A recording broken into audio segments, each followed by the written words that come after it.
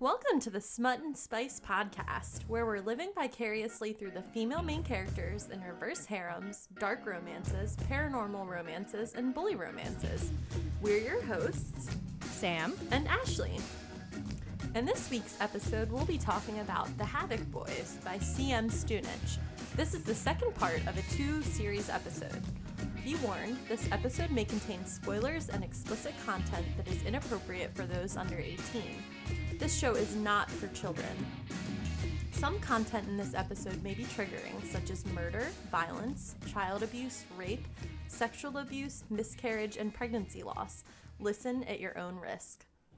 So when we last left off, we had started talking about Book 3, which involves our favorite people, Hale, Aaron, Vic, Oscar, Callum, and our female main character, Bernie.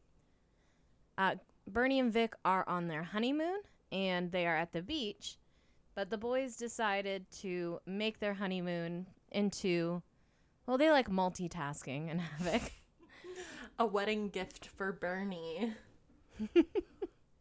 Well, I thought her wedding gift was the fact that she got to bury her stepfather alive. Is this just additional wedding gift? I mean, murder and torture is just the gift that keeps on giving, Sam. It's the Jelly of the Month Club of the Havoc Boys. That does certainly seem to be their mindset. So they are doing double duty on their honeymoon, and they have used their honeymoon as a way to corner the social worker that Bernie was at the mercy of, I guess you could say. They're at the Vincent's Beach House. I'm just not going to do any first names anymore. They're at the Vincent's Beach House. And they're just fucking everything up in the beach house because they are very materialistic people. And they run into Ophelia, Vic's mother. Because, surprise, surprise, she is involved in this whole child sex trafficking ring. And they're starting to see that everything that Bernie has been through is kind of connected back to this. With Vic's mom, with the social worker, with Bernie's stepfather. All of them are kind of wrapped up in this same child sex trafficking ring. Yeah, and I think that we even learned that, like, Bernie's mom, she's, complicit in this whole thing as well, which is absolutely disgusting. Yeah, so all of the adults that they're trying to get revenge on, they're all interconnected in this web of horrific, terrible crime. While Ophelia is visiting her friend in child trafficking, they also find out that Ophelia's boyfriend has a son, and that son slept with Bernie at some point. And he's also bisexual. Yeah. Hey, bisexual representation. Nothing apparently can be unconnected in this world. Everyone knows everyone. And there's no one who is involved in Bernie's life and in the boy's life that isn't interconnected in her need for vengeance. You put that really nicely. Oh, thanks. We get a little bit of a clue into like how Ophelia could be interconnected with this, with her showing up at the social worker's house, because prior to this, there was no clue that Ophelia was involved in anything other than just trying to steal Vic's inheritance. So this was like the big aha moment where you're like, oh, she's a bigger villain in this story than I thought she was going to be initially. So while they're in the Vincent's Beach House, they're just kind of making themselves at home, in addition to fucking everything up. Yeah, and I feel like that's true, like, South Prescott style. Yeah, they literally went into the wine cellar and, like, smashed thousands of dollars of bottles of wine. I'm pretty sure there's a part with the whiskey where they look it up and they're like, oh, this is like $35,000 whiskey. Like, we're drinking this shit. Yes, that definitely does happen. But in addition to that, they also kind of have this, like, domesticity because the girls are there with them. So they can't, like, go 100% balls out. But They do have the Vincents tied up in the bedroom, and the girls are, like, sleeping in another bedroom and just enjoying the pool. You know, when you want to, like, have a ruckus but also be responsible semi-parents at the same time. They said, we can do crime and parent. And I mean, let's be real. They're teenagers that are fully tattooed. They're in a gang. They're going to school and taking really difficult math classes. And they can fucking do it all. Like, it's so unrealistic. But I still love it so much. Yeah, I can't imagine trying to multitask the way that they do Not at all. throughout their lives. And I mean, you know, people who have a more difficult upbringing and lifestyle do mature faster, but still, like, it's a lot. And I also think about the tattoos that I got when I was 18. Like, those were some really poor choices. So I couldn't even imagine having full body tattoos at the age of 18. It's like a lifetime of regret. So I still don't have any tattoos. I've been talking to Ashley about going to get my first tattoo soon. I definitely want it to be book themed, though. Yeah, so if you have any good, you know, Harry Potter or reverse harem or any tattoo ideas, send them our way. Yeah, I definitely feel like it should probably be Harry Potter themed, considering that's, like, I really think that you should do, like, book series. a Dramini, like, piece. I think it would be amazing. I always wanted to incorporate the last words in the series, which is all was well. Like, I want to do something that incorporates that, but then I also want, like, I would love the castle to be incorporated in some way. Like, I'm just going to have to talk to the tattoo shop that I've picked out because it's a Harry Potter themed tattoo shop, so I know they're going to do a great job. Okay, back on track. So they're playing house. Ashley has an issue with Hale and how he acts in the Vincent's house. You want to talk about that, Ash? Oh my god. Like, okay, so hold on one second. Let me get to the part. I feel like my notes are kind of, like, all over the place. Yeah, so, like, Hale, while they're here, like, steps into this domestic role, which, I mean, we've had, like, some glimpses of that, like, in the past. And we know that Hale's mom, like, keeps a clean house and he's well taken care of despite her mental illness. But he's, like, in their house making tacos and singing My House by Flo Rida. And, like, I just feel like this adds to his whole, like, douchebag persona.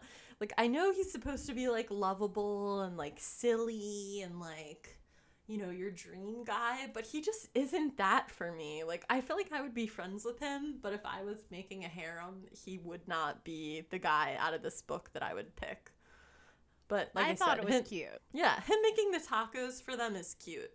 And luckily the Vincents were trying to do, like, keto, so they had plenty of ground turkey, but still, like, I'm just gonna straight up say that I think that ground turkey is disgusting. Oh, I don't mind it if it's seasoned well. It's just, like, I feel like it's dry. Oh, it definitely is dry, because that's the whole point. Yeah, because content. I know, but I like some nice, like... Do not say that word. Do not. I like, a lot of moisture. God, I hate that word. No, I like ground beef where you have to, like, drain the fat out of it. So that way your food actually, like, you know, is edible. But anyway. Oh, Ashley also has an issue with the word muling, which is also not my favorite word. Just of all the words that you could pick for, like, I don't know, moaning or, like, I don't know. Muling. Like, I should have looked up a definition and added that in here. It's not sexy to me. It's not. It makes me think of a cat. Yeah, like, have you ever heard, like, cats when they're, like, in heat or when they're, like, having sex? It's not a good noise. Would not recommend. 0 out of 10. Again. So the Vincents had a girl that they were planning on selling. Her name is Alyssa. And the Havoc boys and Bernie are just kind of like, well, what are we going to do with this child? And this is where we find out that Oscar is in the foster system because we like know nothing about Oscar's background up until this point in time.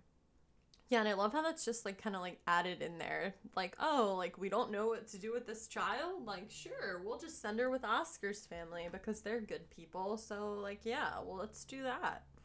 Yeah, it's not really how the foster system works. But I mean, if they're nice enough to take her in regardless of if she's officially part of the system or not. Well, that's kind of them. Luckily for them, like, they know Coralie and she can make shit happen. Yes, that's true. Since she's the social worker here, she can who's trapped just in make her sure bedroom. that she's placed with Oscar's family. You know, instead of sent to someone who's gonna rape and abuse her for the rest of her existence. Like we said previously, this whole interaction with Vic's mom, Ophelia, kind of makes them think a little bit more about what her involvement is in everything that's been going on, especially with the rival gang that they've been dealing with, the Charter Crew. As they've been trying to figure out where the Charter Crew is getting this money from, they thought that they were just selling drugs, but they destroyed their drug supply, and they still had money to fix their cars and do all sorts of other things. So now they are starting to consider if Ophelia is involved with the Charter Crew and with everything that they've been doing to kind of like get at Havoc. So here's my question though. If Coralie and her husband have all this money and they're also involved in the sex trafficking ring, why is Ophelia so, pressed about this inheritance? Like, is she just really that irresponsible with her money? That, like, she's in a worse off position than the Vincents are? Or, like, what? Like, that's the part that I don't understand. That definitely does create kind of a plot hole. Yeah. But also, like, don't we find out at some point that the inheritance is, like, $1 billion or something insane like that? Well, I mean, it's a lot, but still, like, if the Vincents make all this money from sex trafficking, like, I understand, like, why, she would want to try to get the money, but, like, really, you're going to go through, like, all of this and expose yourself in this way, like, and expose the sex trafficking ring further? I don't know. It just, definitely a plot hole for me. Let's talk about Bernie's poetry. And our feelings on Bernie's poetry. Oh, are we talking about, like, the vows, like... Bernie writes her vows to Vic as a poem. But it's not consistent throughout the story as to whether or not Bernie's poems are supposed to be good or not. Well, from mine and Ashley's perspective, these are not good poems. No. But the other characters in the book are like, well, I like your poetry. And Vic is like, I dug it out of the trash at some point because I liked them so much.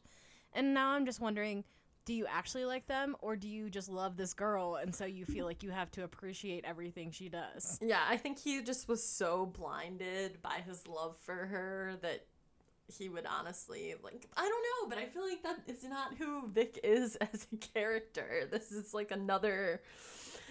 I feel like, I don't know, in a lot of ways I think that this series started out really strong, and then it's kind of like as things progressed, like, things just started to fall apart a little bit. And, like, that's something that you and I were even talking about, like, content-wise. The further that you get in this series, literally so much shit is going on that you're, like, by the end of the last book, I was seriously just, like, skimming that shit because I just wanted to get to the end.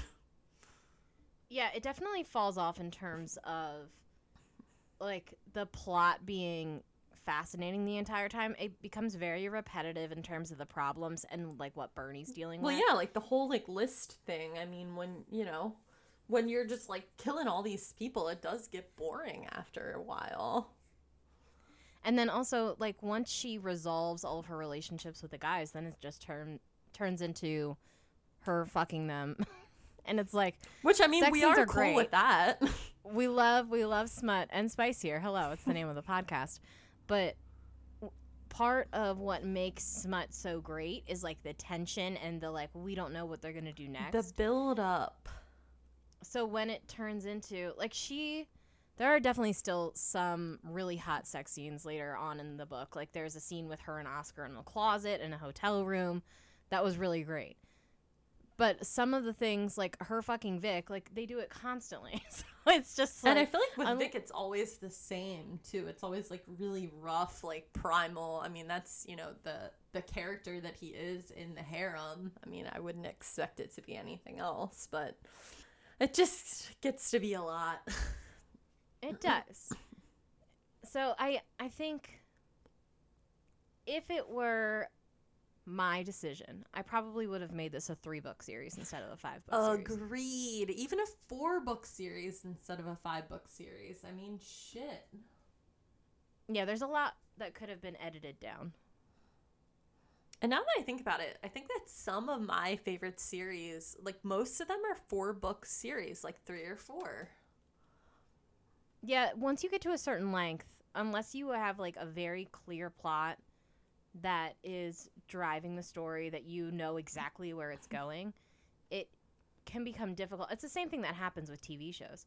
When something goes on for too long, it's much more difficult to capture people's interests over a longer period of time.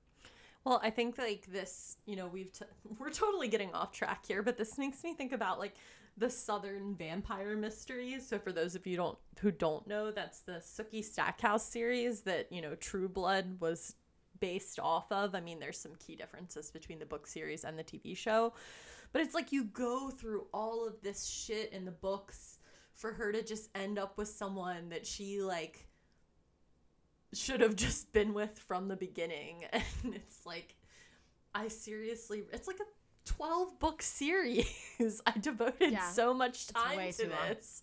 It was just too much. So, but it's good if you haven't read that series. It's been out for a while, but definitely worth a read. There's some spicy scenes. I've just been rewatching True Blood instead. Oh, you have to read the books, like read all the books though.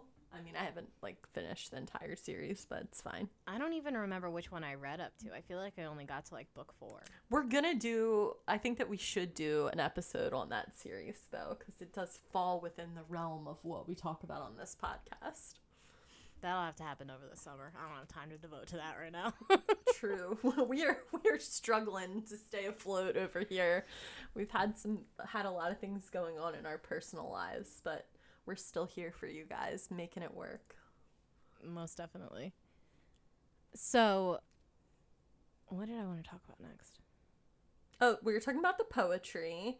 Oh, I wanted to talk about the competition between like, you know, Vic and Aaron for Bernie, and the tension about like what's happening with everything. You read my mind. That's exactly what I want to talk Oh, about. perfect. So Vic, after they got married, is still trying to come to terms with the fact that he's going to have to share Bernie. Well, that's that alpha dickhead personality of his. Yeah, he tries to stake this claim that now that they're married and she's his wife, that no one else can have her. But he has to come to the realization that he cannot lead Havoc and keep Bernie all to himself, because all of these boys are in love with her, and it's going to either lead to them all falling apart or lead to Bernie leaving the group. I mean, I really think that this should have been discussed before this point. Like, you think? Like, and as analytical as Oscar is and calculating, like, this never crossed his mind. Like, okay, I need to stop because I'm just like finding all the plot holes. Like, I'm really on some shit. I'm on some shit tonight. I also think it was Oscar didn't want to look at that possibility, because Oscar the whole time was just like, this is a bad idea. No one's listening to me. She shouldn't be here in the first place.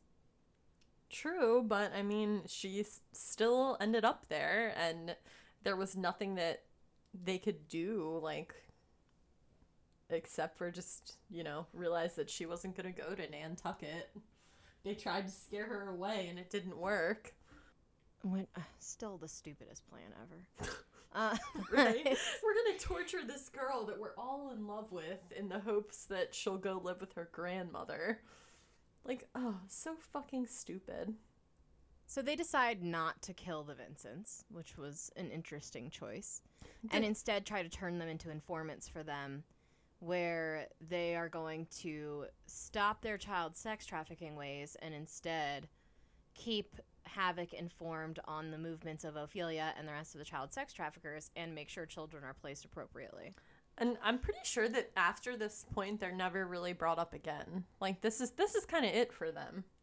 They get murdered in book 4. Oh, cool.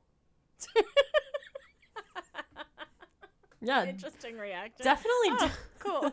Definitely don't remember that. And I was telling Sam this earlier. Like, there's some series where I can remember so many details from the books.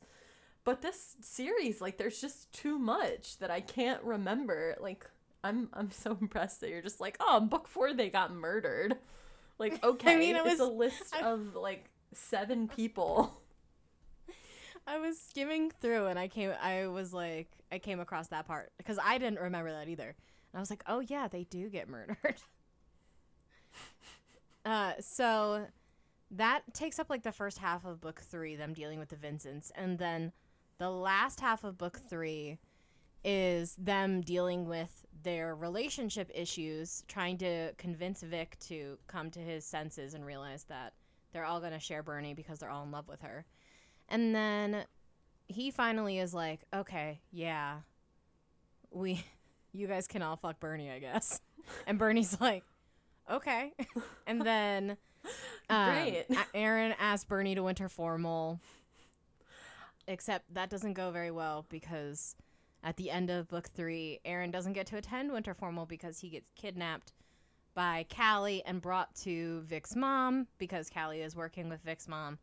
And he's tied up there while winter formal is happening. I did just want to say that I love how adorable it was when Aaron asked Bernie to the winter formal. Their relationship, that, like, high school sweetheart, cutesy, like, ugh, I just love it. It makes me think back to being in high school, to my, like, air quotes, first love. I just wanted to shout out Tristan. He works at the BJ's by my house in the meat department, and I see him every once in a while, and he has no idea who I am, but man, when I was 16, I thought we were in love. So I'm glad I ended up with someone better. Shout out to Tristan in the BJ's meat department. Slinging that meat. My husband has a way better job and treats me way better.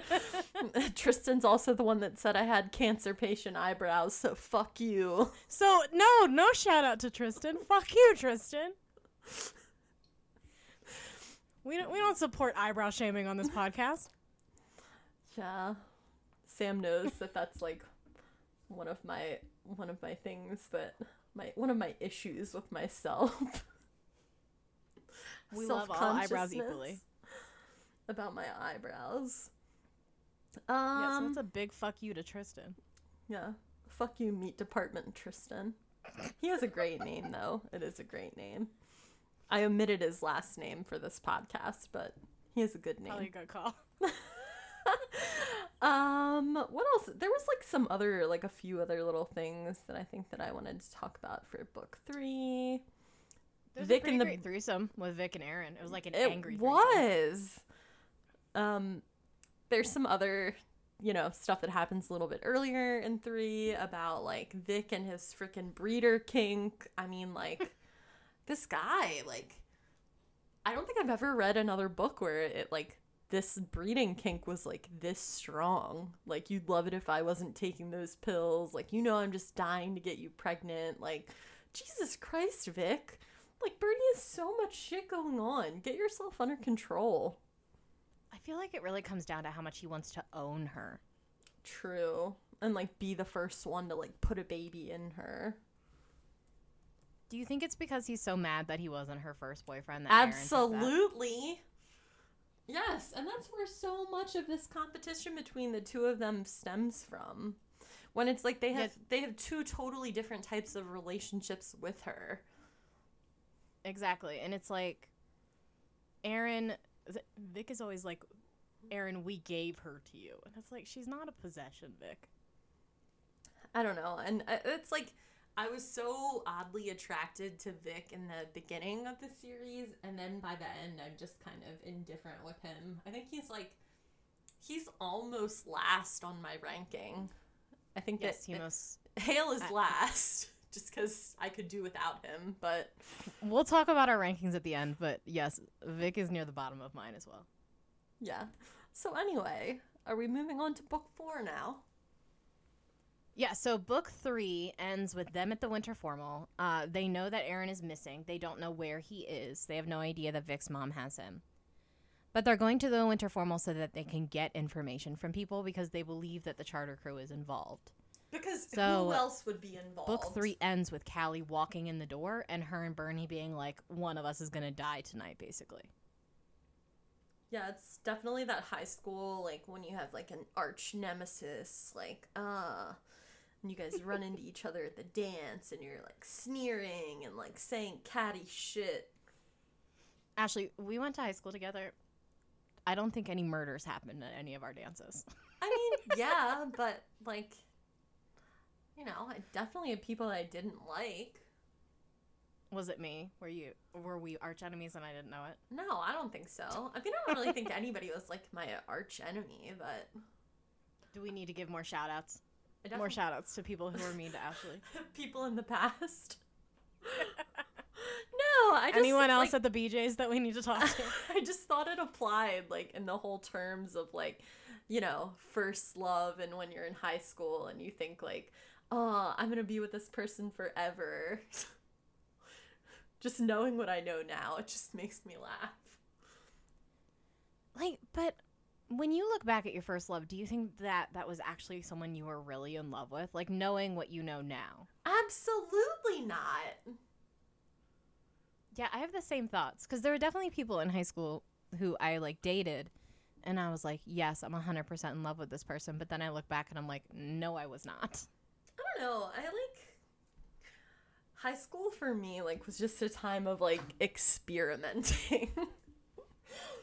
I mean, that's what it should be. High school and college are times for you to figure yourself out.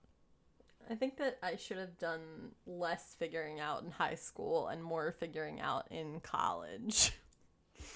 Why do you say that? I don't know, Sam. I was wild. Sam knows that I tend to, like, exhibit some reckless behaviors. There were definitely some times in high school where, like, I think I've talked before about my parents, like, being, like, very open about, like, allowing me to drink and, like, party and stuff like that. And I think that it just was not, I don't know, I probably could have used better parents and, like, less, like, friendly parents. My parents were not on board with me partying, in case anyone was wondering. In fact, my mother listens to this podcast. Hi, Mom. I know you are not okay with it. It still happens sometimes, but it's okay. So, beginning of book 4, Anarchy at Prescott High. Oscar's cover, my boy. Ashley, give us your rundown of Oscar's cover. Oscar's cover is so hot. I'm so torn between, like, is Oscar's cover my favorite? Is Aaron's cover my favorite? But I don't know. I think it really does come down to Oscar's cover being my favorite. And I think it's something to do with, you know, the full body tattoos. He has this, like, really sharp face, and Bernie often describes it as aristocratic.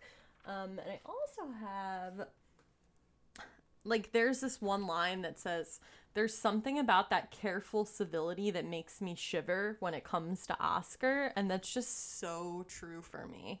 But careful civility is a great turn of phrase. Yeah. Careful civility that makes me shiver. And that's like, Bernie says shit like that, but her poetry is absolute garbage. Absolute dog shit poetry. It's just, it contradicts itself. And that's another thing that we're going to get into a little bit. Maybe we should just talk about it now. Okay. About the fact that, you know, in this book, book 4, Oscar's cover book, Oscar and Bernie definitely get closer, and they recite Shakespeare's poetry, like lines of poetry back and forth to each other. Yeah, like his sonnets. Yes, and I just feel like it's very uncharacteristic for Bernie, especially with her shitty poetry. But Oscar, we know, is in some of the more advanced classes and is pretty much like the valedictorian of their graduating class. So for me, it makes sense for him, but not really as much for Bernie. And it's like I want to know when Bernie's finding time to read through Shakespeare. She's sonnets. barely like, you know, she's like struggling along at like a C average. So I think back to some of the people we went to school with that had a C average, and I'm like, you definitely don't know any Shakespeare. Let me say this. I graduated third in my class in high school. I did not read any Shakespeare sonnets. I did not have time for all that. I mean, unless it's just like some kind of weird obsession that she has, but it's just, I don't know. It didn't really make sense for me. Just not believable. Yeah, I agree. I don't think it made sense for me either.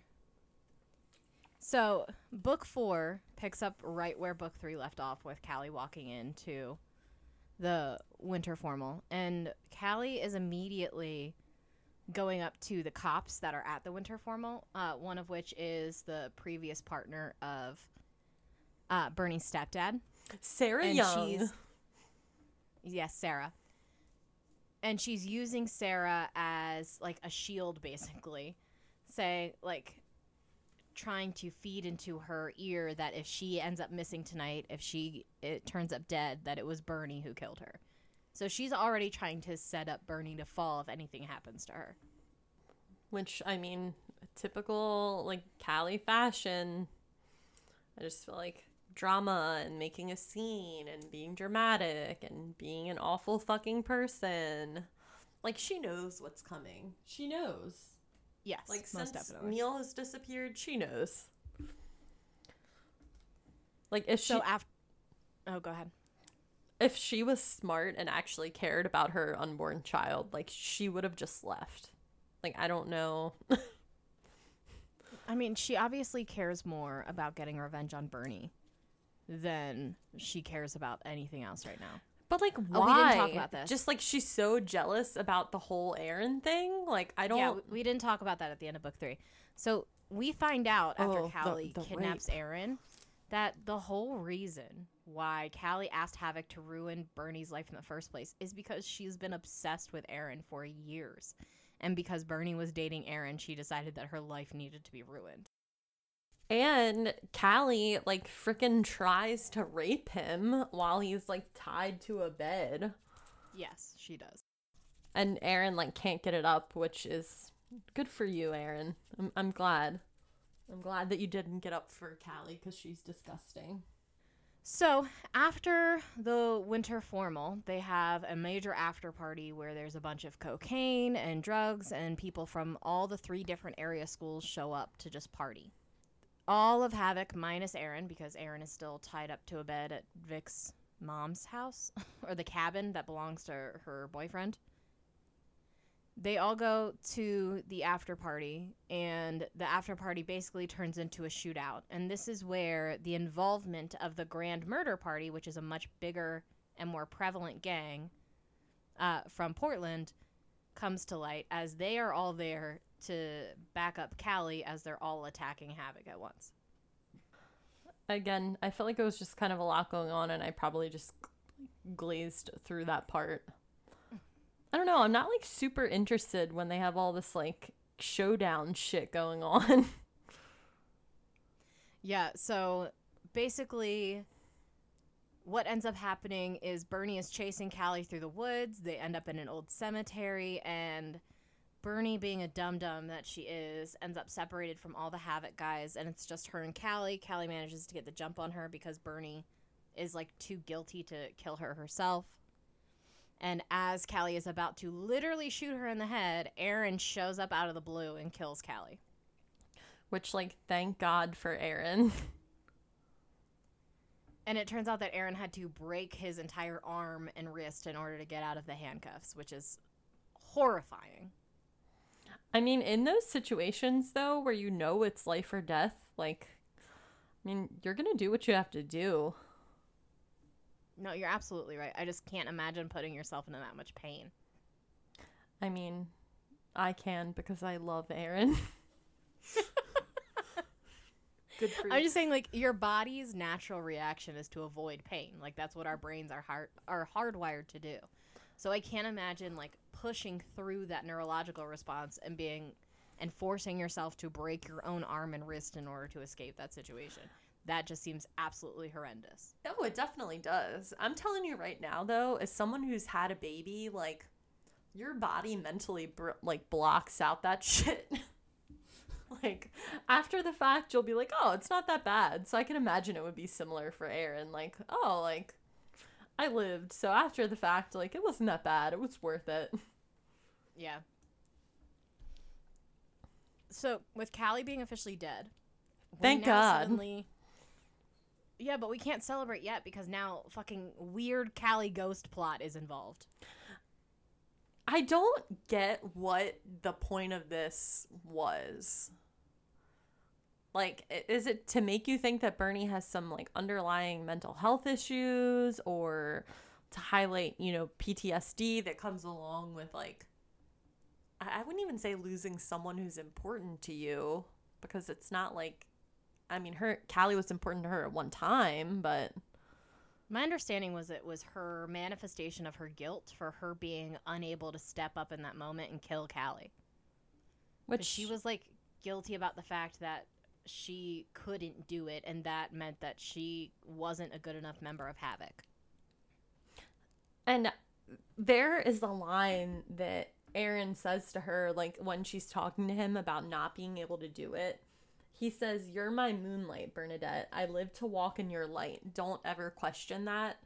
And I think that Bernie needs to remember that she is the light of their lives. And the fact that she couldn't kill Callie, it kind of, it maintains her humanity in a sense. And I think that that's super important for the guys, that Bernie still maintains that. Like, yeah, they want her to be a member of Havoc, but they still want her to have some of that innocence. Like, she doesn't have to be exactly as they are. And I think it takes her almost this entire book to come to that realization. Yeah, but Ghost Callie definitely creeped me out. Like, her little commentary on shit. Like, didn't like that. No, I wasn't a fan of that plot device. After everything goes down, they go and confront Vic's mom and is like, "Hey, asshole, why are you...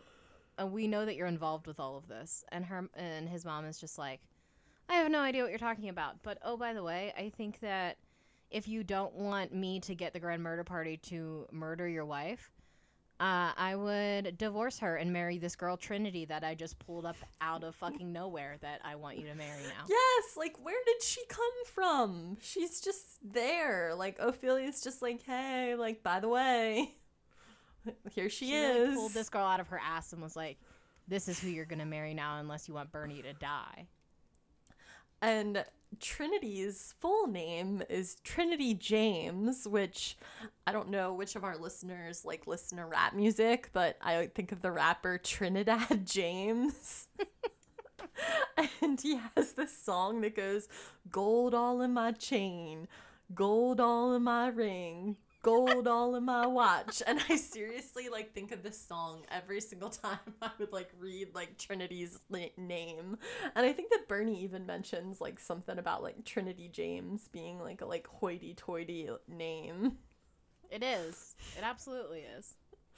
But yeah, listen to that Trinidad James song. It's pretty good. There was a time where I was pretty obsessed with that. Ashley has commentary on the clothing choices of our Havoc guys. Yes. Okay. So there's this part where Cal is changing out of his winter formal outfit in the woods. And this is the second time these shoes have actually been mentioned. They wear the Barker Blacks at the wedding also. But so out of my curiosity, I was like, I'm going to look up these shoes. And they're definitely not as gaudy as I thought that they would be, because in the book they wear some, like, cringe-ass shit at times. Like, when they talk about... Isn't that story, like, the black hole or something? Do you know what I'm talking about? I know what story you're talking about. I cannot remember the name for the life Yeah, of me right now. whatever it is, whatever it's called. But I just imagine it's like she describes it. It's like a hot topic, but like, you know, I guess better than Hot Topic. So I imagine locally owned Hot Topic. Yes. Like, so I imagined that it was gonna have like this like metal skull on it, but they're actually like pretty sexy and professional looking. They're handmade in England, in Earl's Barton, Northampton, England, with free shipping worldwide. But these shoes, the Barker Blacks, they retail for $875. But they have these nice ass shoes, but they keep that fucking blood-stained couch. Like, so all 5 guys have a pair of $875 shoes that I'm fairly confident that there's no way that you could steal those. I mean, what are your thoughts on that? That's what I was going to ask. Are they stolen? I don't know, because I don't know. It kind of seems like that's something that you would have to special order, like, from the company. Like, I'm not Unless sure. You can, like, roll up to Nordstrom's or something and get them. Maybe, but yes. So they have the bloodstained couch, and the guys wear $875 shoes. So priorities. It would be kind of hard to steal a couch. Definitely would be. I mean, I don't know. In like South Prescott, you might be able to just like find one like chilling on the side of the road with like bed bugs. But this, you okay. know. People put furniture out in the back all the time, like along our back road. And it always skeeves me out because I'm like, what if there are bed bugs in there? You don't know. Yeah. And that's like my issue about buying like even, you know, just used furniture from Facebook Marketplace in general. Like everything that I've ever bought, I left it outside on my deck for like a week before I brought it inside. Yes. And thoroughly cleaned it. It really makes me nervous. Yeah. I can never imagine buying a used mattress. That's like my... Oh, I would die. I would die before I did it. And I think that working for my stepmom's property management company has given me serious like PTSD about bed bugs and like roaches and stuff. Like I have seen some shit. Okay. But anyway. So this Trinity James thing goes on for so long, and I hate this plot. I hate it. Because Vic is acting like a complete asshole the entire time. It's like at first he's trying to make Bernie jealous by being like, well, maybe we will do it because I want to keep you safe. But then like flirting with Trinity in front of her and like carrying on with this whole thing. And then is like acting like an asshole when Bernie's like, I think this is a terrible plan. He's like, well, I'm doing it to keep you safe and you're like being ungrateful. And it's like it like takes up the last half of this book and I hate it so fucking much. Yeah, I wasn't a fan of that either. Like, at all. I could have done without it, and I think that they would have been perfectly fine keeping Bernie safe without him, you know, kind of bending to his mother's will with this whole thing. But what are you gonna do, I guess? So at the end of book 4, they go on this ski trip with Trinity's prep school. Because I guess, like, I don't know how that fucking works. Like, they just invited themselves along. Did our school ever have a ski trip? My middle school did, but it was like a ski club. It wasn't like we're all rich assholes and we're all going to go skiing over the weekend. But then they go on this trip and they're using it as like a spying opportunity to check in with Vic and this guy Jimmy, who they know is the son of the Grand Murder Party leader. Because Jimmy is also on this trip, but he also doesn't go to the prep school. So apparently it's just a trip that anyone can invite themselves on. But as they are spying on Trinity, Oscar and Bernie have this really hot sex scene in a closet. And then after that scene, they find out that Trinity is fucking her brother or her half-brother, because they find out that Trinity is also the daughter, the secret daughter of the Grand Murder Party leader as well. And it's just, I personally, so I could have done without the whole Trinity James thing, but I loved this whole, like, fucking her brother thing. Like, I thought it was so twisted and weird. Like, You loved heard it it. here first, folks. Ashley is down for surprise incest plotlines. Surprise incest is okay as long as it's not like our female main character. I'm down with it. And like, When it's, you know, it's when not it's like the villain, you're fine with yeah, it. when it's the villain, I'm fine with it.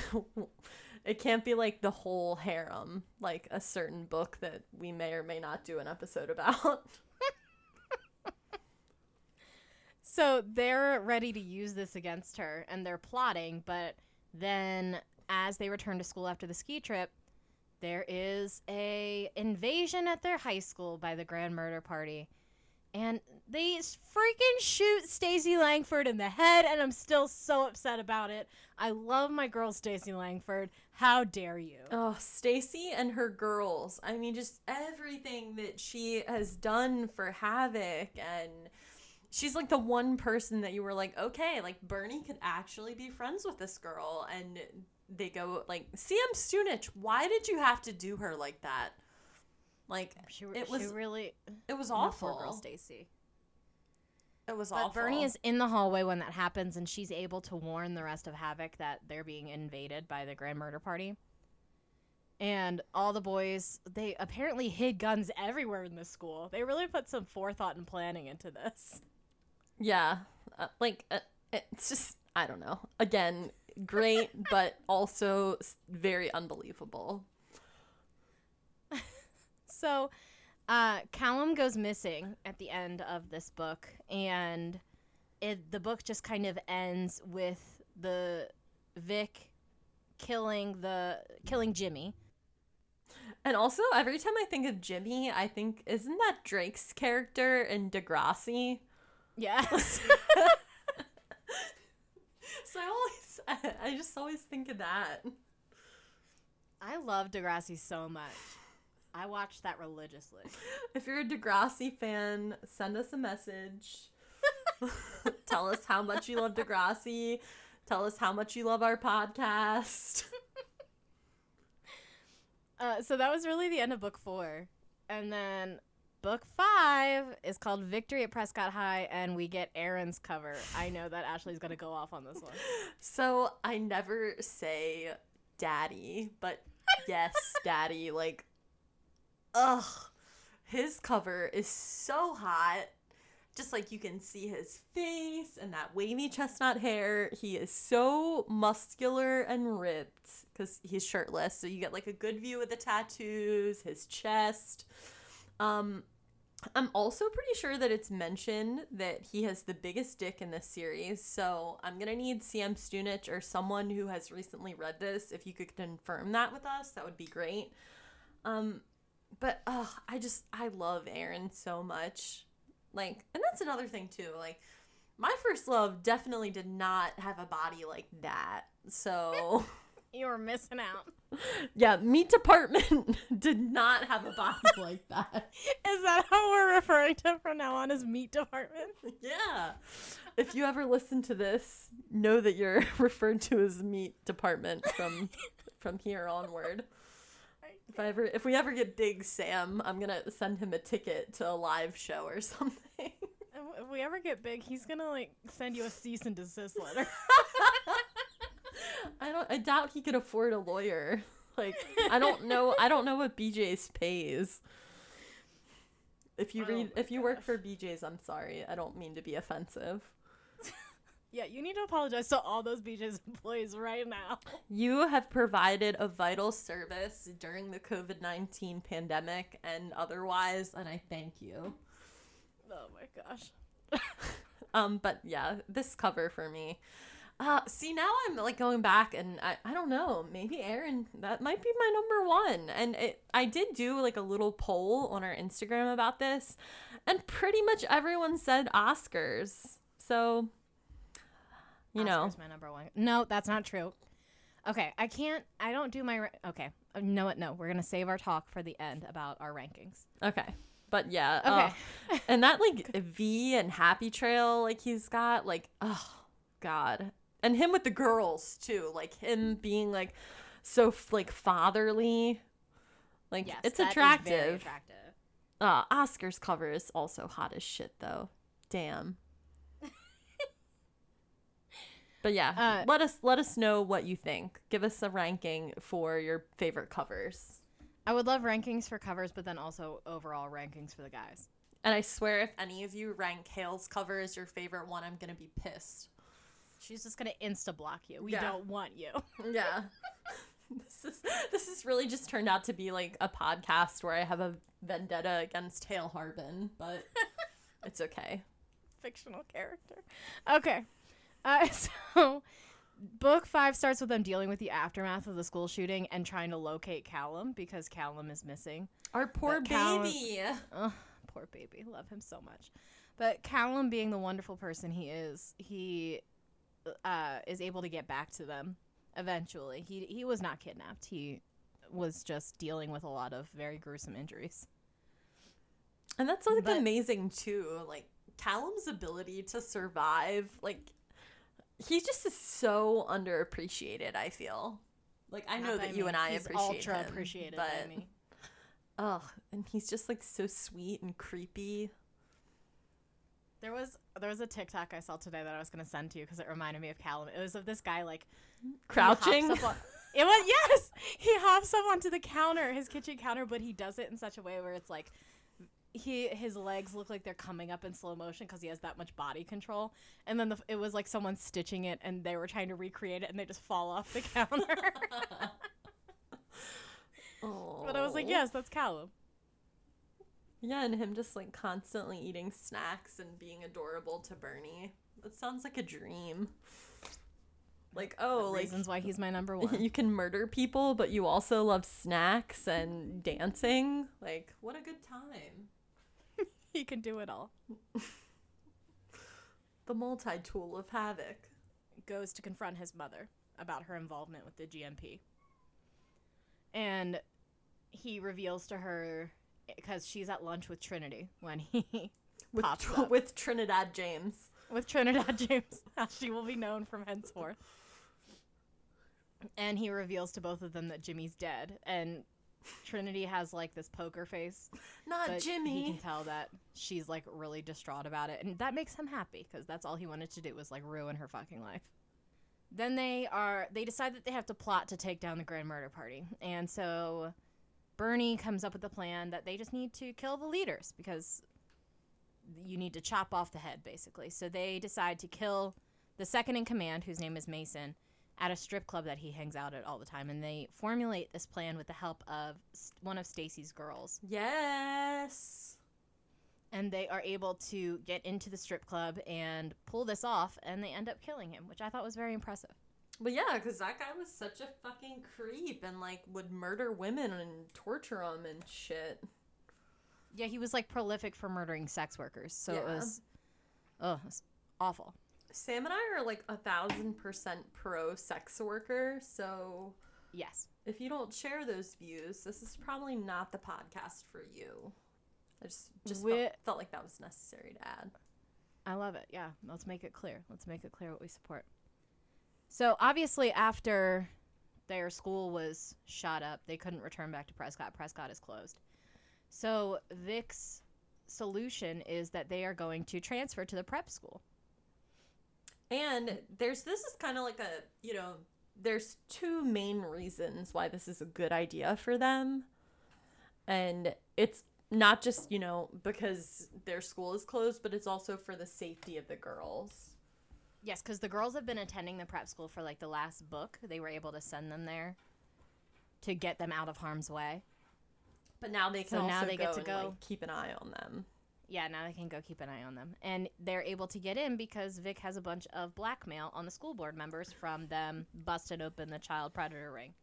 So most of book 5 is really them, like, going through and dealing with being at this prep school and dealing with Trinity, because this is also where Trinity goes to school. And it ends with their graduation. They are all able to graduate. However, their graduation turns into another shootout. Oh, it's such a shit show. Where Vic's mom kidnaps Heather, Bernie's little sister, and starts dragging her off into the woods. At the same time, while the Grand Murder Party is, like, shooting at Havoc from all angles. So Vic chases his mom into the woods while he leaves everyone else to deal with the Grand Murder Party. And he is able to get the upper hand on his mom and get Heather back. And he ends up killing his own mother, which is rough on him. And while that's happening and he like wins the fight with his mother, Hale's dad shows up and shoots Bernie.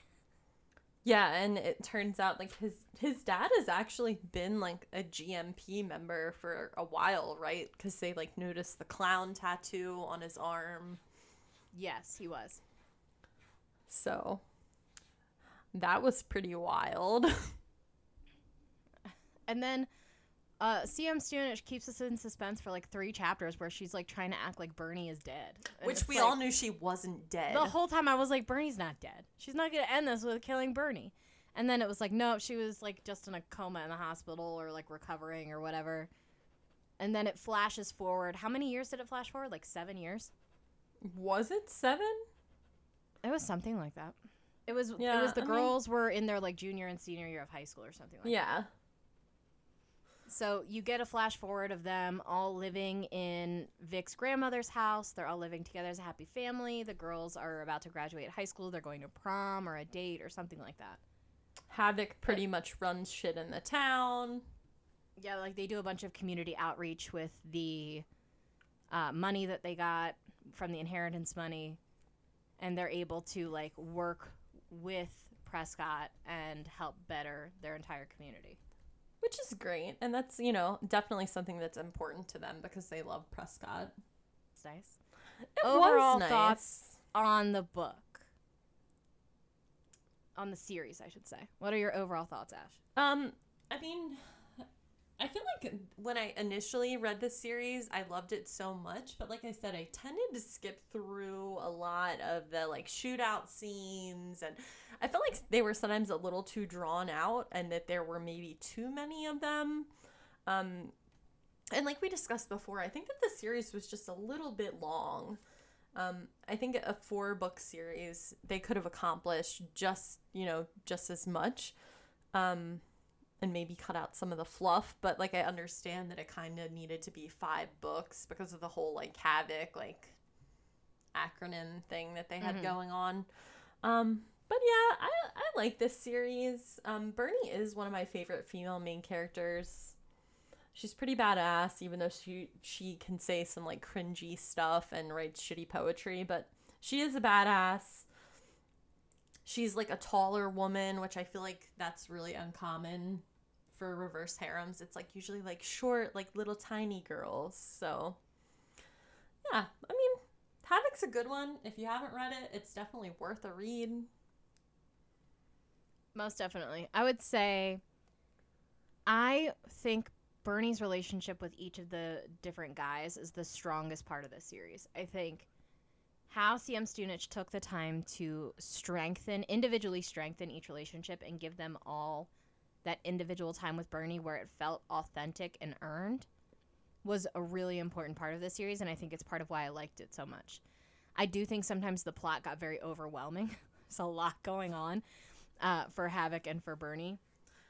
I mean, when you compare this to like the Brutal Boys, the Brutal Boys of Everlake Prep, I mean, there was just as much going on with the plot, but I don't know, it just felt way more natural than, you know, Havoc did for me. And I don't know whether that's because of the character development, because, you know, these were also like very well developed characters, but it might have to do with like Caroline and Suzanne's writing style. I'm not totally sure, but I would argue that the plot in Brutal Boys of Everlake Prep is more simplified than this one.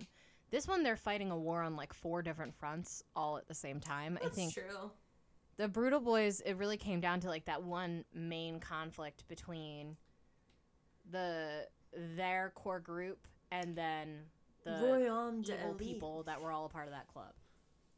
Like there was some additional conflict with like in general between their group and then with the unspeakables on campus and stuff, but for the most part it was pretty straightforward. I think I could have used like a second like epilogue, maybe, like I don't know. I want to see if like Vic and this whole breeder kink, like if this is like fulfilled. I want to see Aaron being a dad to their kid.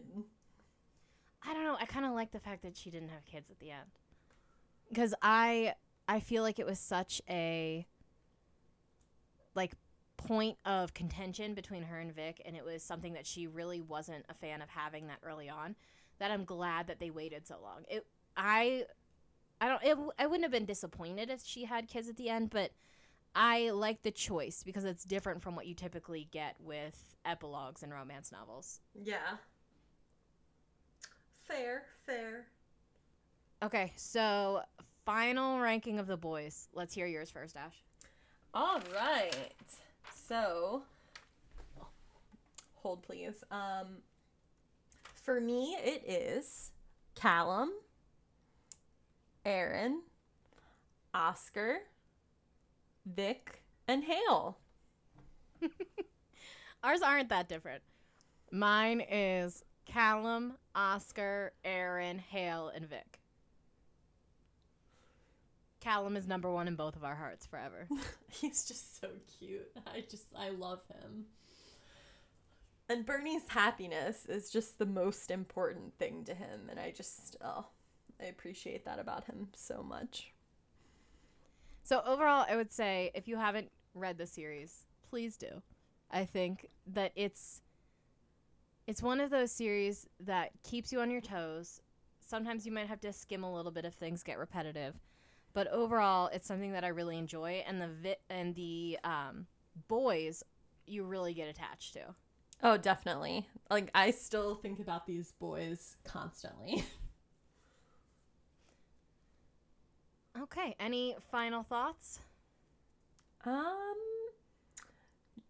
guess if you have read any of C.M. Stunich's other work, make sure you reach out to us on TikTok or Instagram. You can also find Sam and I both on Facebook, and I think that maybe it would be a good idea if we made a Facebook page for our podcast. But definitely reach out to us and let us know, if you've read anything else by her and what you would recommend. Because I would be curious, about reading some of her other work and seeing, if her plot in all of her series is kind of as intense as it was in this one, or if it's just Havoc. But I know that Havoc has a huge following, and I'll definitely continue to recommend it to people when they're first starting their reverse harem journey, because I feel like this is a pretty safe recommendation. Yeah, most definitely. I think it's a good beginner reverse harem. Yeah. So something that happens in book 5 that we didn't really touch on in our summary of the book is that one of the consequences of Bernie fighting for her life in the school shooting is that she miscarries a child that she didn't know that she was carrying, because she was kicked and punched repeatedly in the abdomen when the grand murder party was attacking the school. And she only finds out about it because the hospital calls with her blood work from when she was previously in the hospital. And I mean, this ends up happening because Bernie was not really great about taking her birth control, at the same time each day, and definitely didn't wait to have unprotected sex until she had been taking it for a month. And it's really sad. I mean, she initially thinks because she has heavy periods that that's what this is, and then that's when the hospital calls, and it kind of all makes sense to her. But I really liked how C.M. Stunich showed how difficult it was for Aaron and Vic, too. As we talked about, the boys really take it hard. Yeah. Well, I feel like especially those two. I mean, Callum is super understanding, and even Oscar and Hale, but I feel like, Vic is the one with the whole breeder kink, and Aaron is the dad, and not the dad of the baby, because we don't know, but the father figure. Mm-hmm. Especially, because when it comes to the other girls, like Heather, Karen, Ashley. So I just really enjoyed that she kind of showed how painful it was from their perspective. I'm pretty sure that I can't remember who says it, but it's they took our fucking baby. It's really sad. Yeah, it's definitely used as a motivating factor with their anger with the grand murder party. Yeah. And part that I loved is that Hale's mother sent over pralines with Hale. And if you've never had pralines before, I had them when I was down in New Orleans. And they are just pure sugar. It's all, and I definitely see that as being like a comfort food that his mom makes for him sometimes, and I just love that heartfelt gesture. Like, his mom is just so sweet. I know. She's adorable. And I really hope that when they moved her into Aaron's house, they bought her a new couch. God, I hope so. Poor Marie. Here, Mom, live in this house with the period couch. Right? But yeah, she was one of my favorite characters in the book. She has such a good heart. I know. So those were really our final thoughts on Havoc. Fantastic series. Highly recommend. Our plan for next week is to talk about one of our absolute favorite paranormal reverse harems, Dark River Days by Grace McGinty, who is also a listener of this podcast. We love you, Grace. Yes, thank you so much for all of your support, and we appreciate you. I've already been doing my reread for Dark River Days, and I'm very excited to talk about it. I have so many thoughts. I have so many strong feelings on the harem in general. Are we going to dive into books that we're reading this week? Absolutely.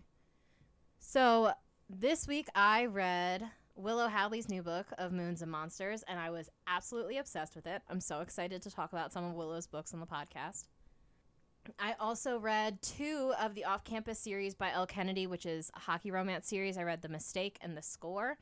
The Mistake was focused around Logan, and The Score was focused around Dean, and I loved them both so much. I think I liked Dean's stories a little bit better just because it was more humor-based. It was a very funny book.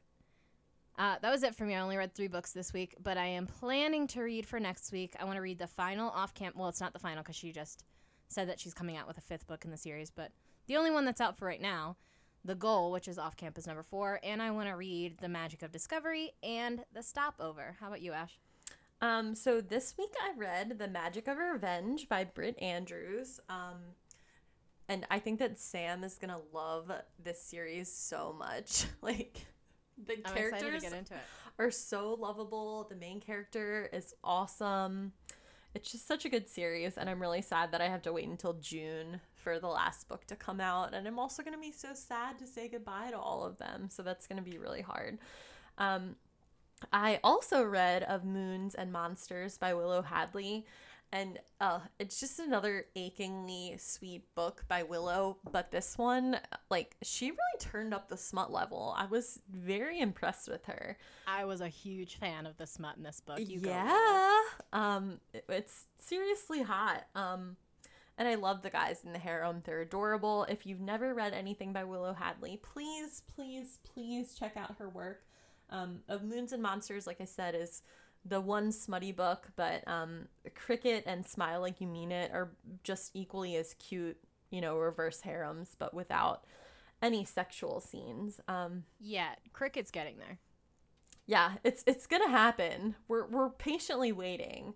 There's some mild smut in the second book. It's just they don't go all the way. I still haven't read the second book, admittedly, but You gotta get on it. I know, and I'm sure I'm just gonna devour it because that's what I tend to do with all of her books because her writing is so good. And she was telling me that she has some plans for the next.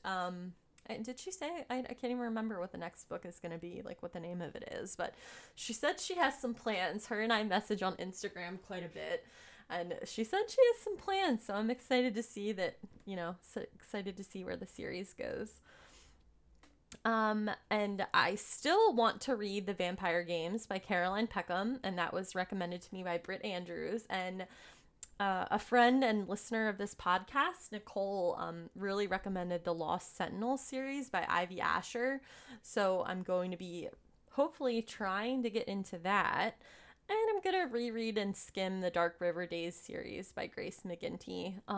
I remember so much from that series, and the harem is fantastic. So I'm excited to be reunited with all of them. It's been great. I started my reread because I recommended it to one of my good friends, Sarah, because she needed to switch up her romance reading. So I recommended Grace's book. And then I was like, well, you know what? I want to do a reread because I haven't. I miss those characters, and then I texted Ashley when I was on my reread, and I said we need to do this for episode 4. I love this series so much. Yeah, and I feel like when we first read that, Sam, we devoured those books. I'm talking like I think we finished it in the span of a week. It was definitely less than a week for me. I think I finished all 3 books in a weekend. Oh my gosh. Yeah, Sam is like the speediest reader that I've ever known, and I don't know how she does it. The trick is to not have a life. Yes, I hope that you guys get to enjoy, you really appreciate and enjoy our podcast because we really dedicate a lot of time to this and we love sharing all of these thoughts with you. So behind the scenes, a lot goes into this. Speaking of behind the scenes, we are recording on April 10th, which is also Ashley's birthday. Happy birthday, Ashley. Thank you. I couldn't think of a better way to spend my birthday than doing something that I love with my friend. Aww. All right, so let's wrap up. Thank you so much for listening to this week's episode of Smut and Spice. We hope that you'll join us next week as we discuss one of our favorite paranormal reverse harem series, Dark River Days by Grace McGinty.